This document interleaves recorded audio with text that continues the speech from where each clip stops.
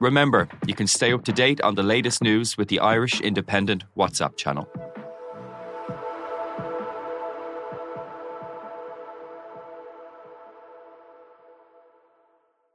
Listen and follow the Left Wing Rugby podcast with me, Will Slattery and Luke Fitzgerald. As far as I can see, I always want to get in the Irish team. And that should be every young player's dream and ambition in this country. And if you're playing in a place where you're not going to get the opportunities in the big games, that they're the ones that get you picked. They are the ones, the Champions Cup games are the ones that get you picked. You need to be playing in a team and starting in a team for those games. It's as simple as that if you want to play in the Irish team. Every week on Apple, Spotify or wherever you get your podcasts.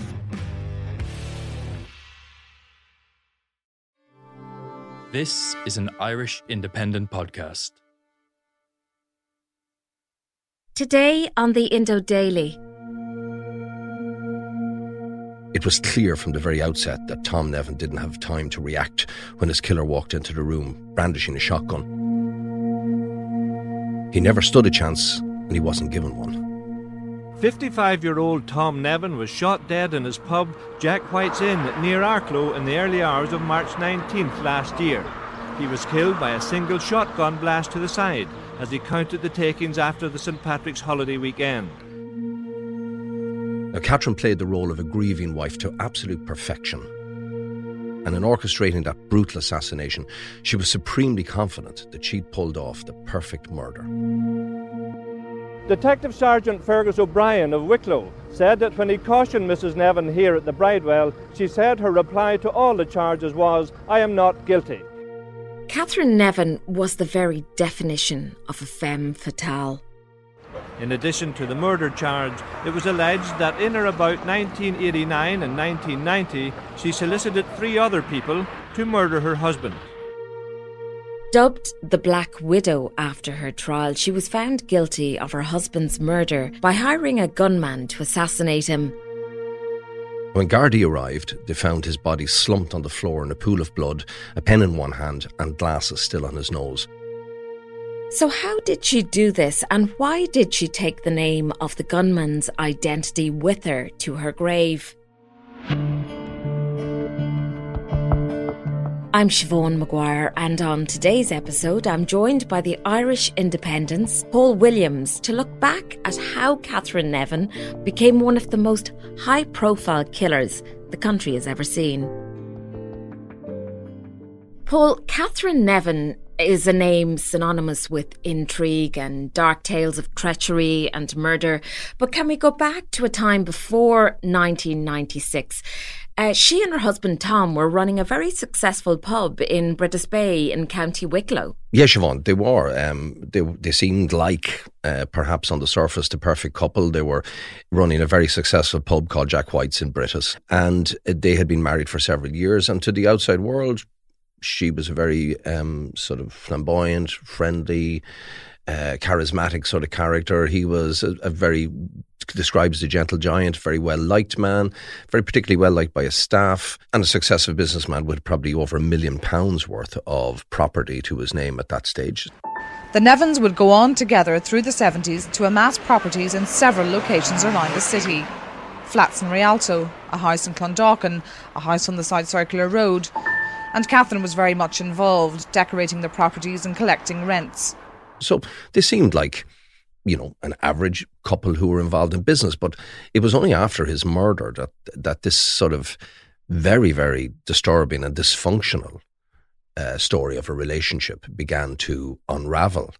And we discovered that Catherine Nevin was, for all intents and purposes, you know, the classical psychopathic narcissist. You know, she was arrogant, manipulative, devious, avaricious, devoid of all empathy, and prepared to go to great lengths to have her husband murdered. And in fact, what happened as a result of her husband's murder, it was discovered that she'd been trying to solicit people to murder him for at least 7 or 8 years beforehand.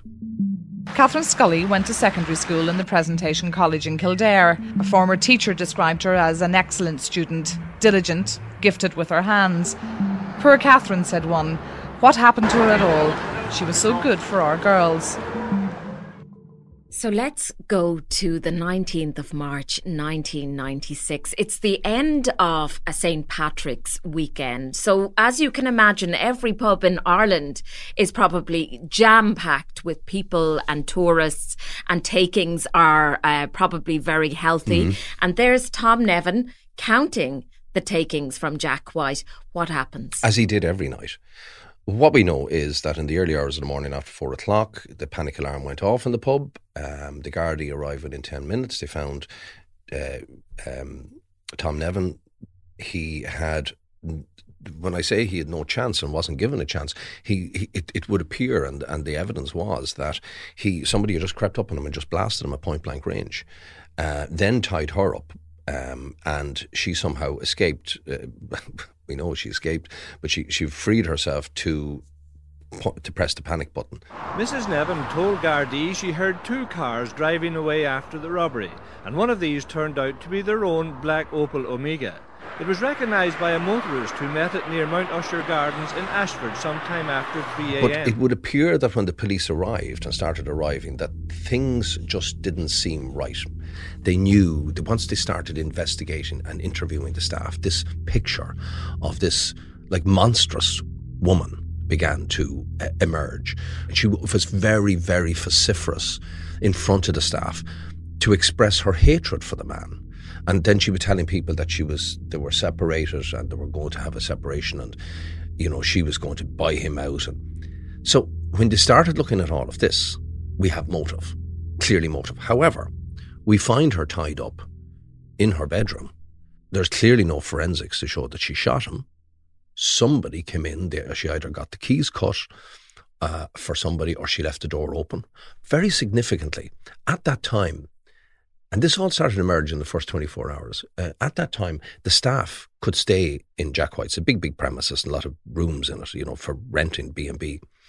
And they would normally, a few of them would stay. She said, number one, she wouldn't allow any of them to stay that night. None of them could stay that night. And number two, people had phoned to book in and stay in the B&B. And she told her staff to tell these punters on the phone that the place was booked out, even though there was nobody there. So she wanted nobody in the premises on the night. There was over £16,000 in takings disappeared. So that's where the police investigation started. Mrs. Nevin, who ran Jack White's Inn near Arklow with her husband Tom, was being comforted by relatives and friends today. She was said to be in shock following the raid on the pub, in which she was tied up and her husband shot as he checked the weekend's takings in the early hours of yesterday morning. So in 1997, a year after Tom's murder, Paul, Catherine was charged with his death. But her trial wasn't until 4 years later?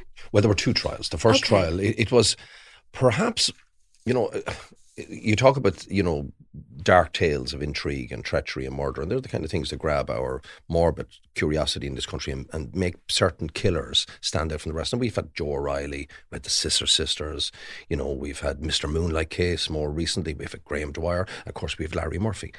But that case was very, very, it drew a phenomenal amount of public interest. And when there's a phenomenal amount of public interest, it means there's a phenomenal amount of media interest, because it is a fascinating story. And people couldn't get enough of it. And it actually became a little bit of a circus, the first trial. And the first trial was there were photographs of Nevin coming in and out of court every day. Now, she was very, very well dressed with her tinted glasses, her shoulder-length blonde hair, her thin lips that made, you could curl up into the suggestion of that she was, defiant and smirking. But, we can always interpret people like that anyway. But so she was also cast. People used to talk about how her nails were done, what she was dressed in, her demeanour in court, and there was nearly so much fascination and focus on that the trial ultimately was dropped because the jurors could be overheard deliberating in the jury room. But after that, the judge placed a very firm ban on that media coverage. On the second trial, Miss Justice Mela Carroll was the presiding judge, and she was extremely angered by the tone and the focus of the media reporting. And she has ensured that this was not repeated in the second trial. She said Nevin was, to quote her, entitled to wear in court what she wants, without it being dissected, and she introduced specific restrictions on reporting, particularly in relation to what we call colour pieces. And I think that was fair at the time. I agree, Paul. I remember the reporting of this case, and Catherine Nevin was getting as much tabloid coverage as the Kardashians get today, down to what she was reading, for example, and as you said, her facial expression. Hairstyle, her dress, her jewellery, her nail varnish, the whole lot. It was actually, I have to say, unprecedented to a degree. You wouldn't get away with that today because it was very prejudicial, and maybe the media were just reflecting the attitude towards her in court. But so the second trial was a much more sober affair. And they had come up with a very interesting moniker for her as well, Paul. Well, she couldn't really use the Black Widow until after the trial, but it was certainly one of those that sort of lent itself to this case. Ultimately, I think, the big picture, how did she get caught? How did she get done? Like, remember, there was a wall of circumstantial evidence, but there was no really hard evidence for a long time. And this dedicated team of detectives basically unravelled her story over a period of time. And central to the state's case against her was the fact that she had been soliciting 3 people. This was the fascinating part of it, that 3 people, including one guy who was described himself very openly as a former member of the Provisional IRA, who she had met on several occasions, to have her husband murdered, and came up every time they gave evidence, these guys. Very damning evidence. One of them had been a former lover of hers. Another guy worked in a Sinn Féin office. There were allegations of affairs with the Garda superintendent and a judge, and false tales of Tom Nevin being an IRA member. The guards tracked them all down, found them. They agreed to go and give evidence. Like one of the guys, like Jerry Heaps, was the former IRA man who gave evidence, and he'd described, like, for example, that every time he would knock down her idea, she would come back with a better idea that she thought was a better idea. If you're not going to kill him that way, like one of those suggestions she made to this former IRA man was that they could ambush Tom Nevin and herself after they had a meal in Dublin. And Heaps told her, he said, you can't do that because the bulk of the shot would pass to her husband and hit her and put her at serious grave risk. And she said, but it would look great if Tom was to die in my arms. William McLean said that she had offered him £20,000 to kill her husband. Gerard Heap said she'd approached him 10 times to kill her husband. And John Jones said that she'd asked him to get the IRA to kill him and make it look like a botched robbery. This was about 3-4 years before this murder. So clearly there was, beyond all reasonable doubt, there was motive and there was intent. And there was what we call the mens rea as well as the actus reus going on to make this the perfect crime, but not the perfect crime she got away with. She really thought she had it all boxed off. And she didn't want to give the police statements at the time. She kept giving herself away. And that's the thing about all of these killers. I haven't yet come across some really, really clever people when it comes to murders. And very rare you ever see a woman being cast in this role. Mostly it's men, because men are the bad people really in society. People inflict most of the pain and violence. But she left a trail of crumbs of evidence all around the place that eventually were all gathered up and used as an impenetrable wall against her. And that's why she spent the rest of her life in prison. And she came out of prison on temporary release to die. And I was just going to say there, actually, it was a 42-day trial. The jury took 5 days to deliberate. She was found guilty. I think it's the only time in my career that I had people leaning out of buses and leaning out of trucks and shouting at me, "Mary, is there a verdict yet? Any news from the courts?" It was the story that captured the nation. So she goes to Dulcas Women's Prison, Paul. She's a bit of a model prisoner there, though. She was such a colourful character. She was, there was all these colourful stories used to appear, the papers and stuff about it at the time. But what she was doing, she was running little hairdressing courses, and she became the sort of like auntie to all of the rest of the other female lags, so to speak. But she always maintained her innocence right up to the day she died, which again, by the way, is all within the sort of that particular paradigm, that psychopathic paradigm. You're not going to admit to, you were never going to admit to it, even on her dying bed. And she didn't. She gave evidence herself in the trial, and she played a stormer. Well, tried to play a stormer.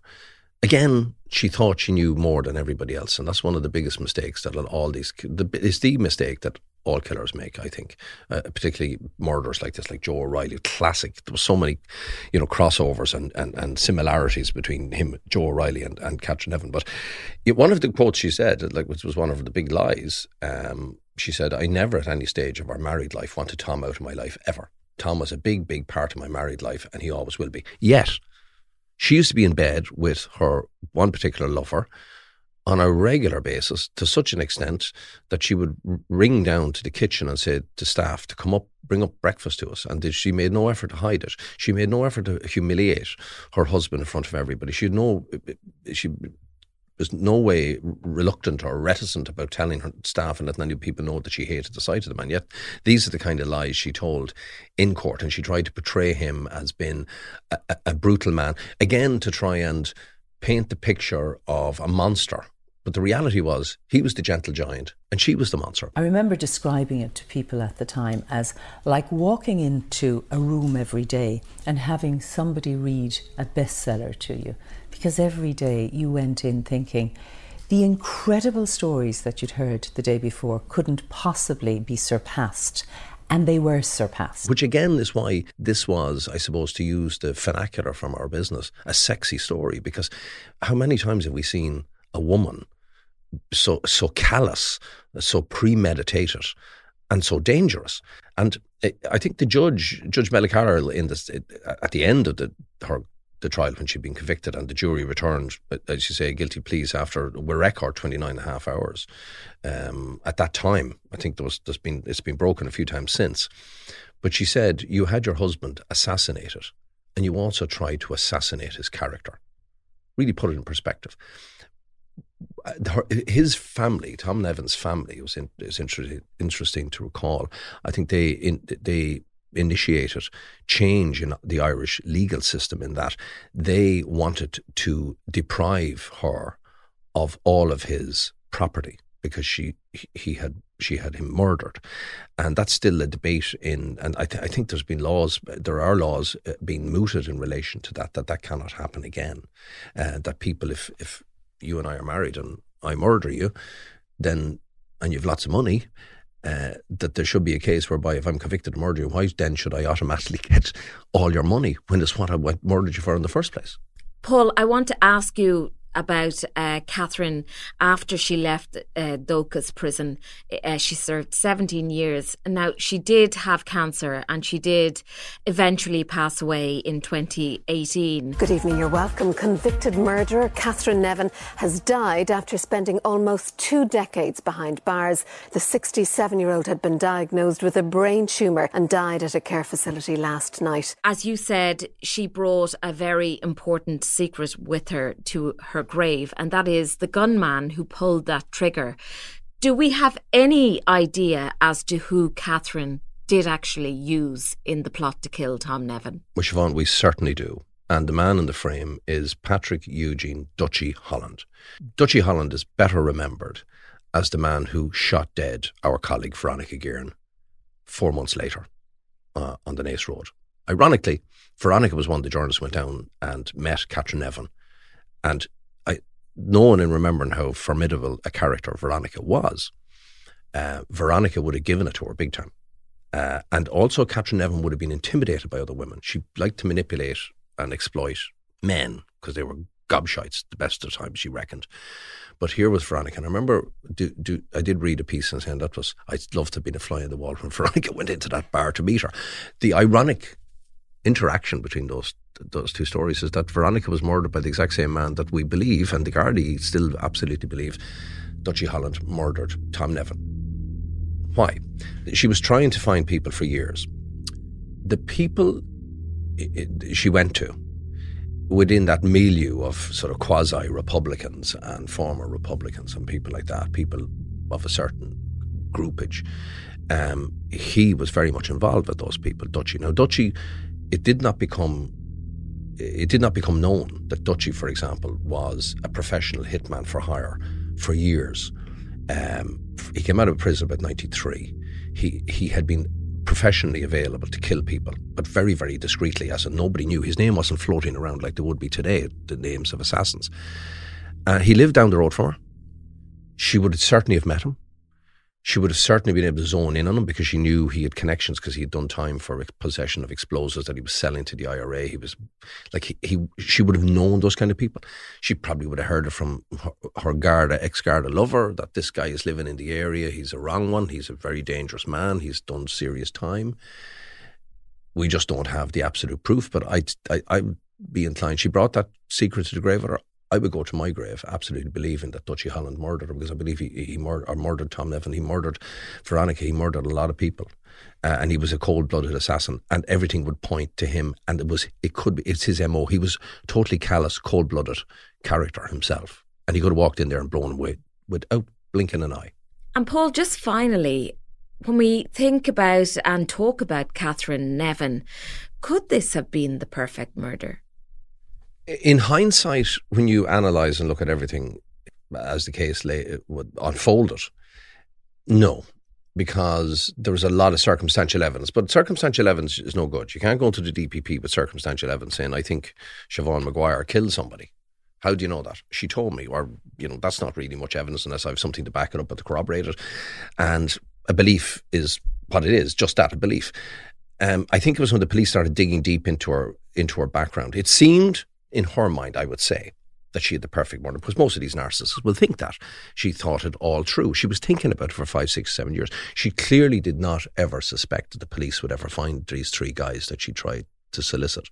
In a way, if she hadn't tried to solicit people to murder her husband, and those people, and they were never found, and they never agreed to come and give evidence, then she would have got away with the crime. However, she would have always remained the prime suspect for this brutal crime. But that's one thing, like, she could have lived with that, because she was the kind of individual, from what we read about her and what we know about her, that she wouldn't have given a damn about that. She would have actually probably loved the notoriety. Well, she did play the victim very well. Like, all of them are like that. Larry Murphy, we discussed here before, Siobhan, on this podcast. Larry Murphy's big problem always was, why are they picking on me? Poor me. Like, they're asking questions. Why could they possibly be asking? Joe O'Reilly was the same, Graham Dwyer in particular he had oodles and oodles of self-pity for himself and how badly treated he had been by everybody, and it was atrocious how he'd been treated. Most of these killers are like that. But she fought the law. She tried to pull the wool over everyone's eyes, and she lost. And my thanks there to the Irish Independent's Paul Williams. I'm Siobhan Maguire, and today's episode was researched and produced by myself, with sound by Gavin Hennessy. Archive clips from RTE, Virgin Media Television, TV3, News Talk and independent.ie. If you enjoy the Indo Daily, don't forget to like, follow and leave us a review.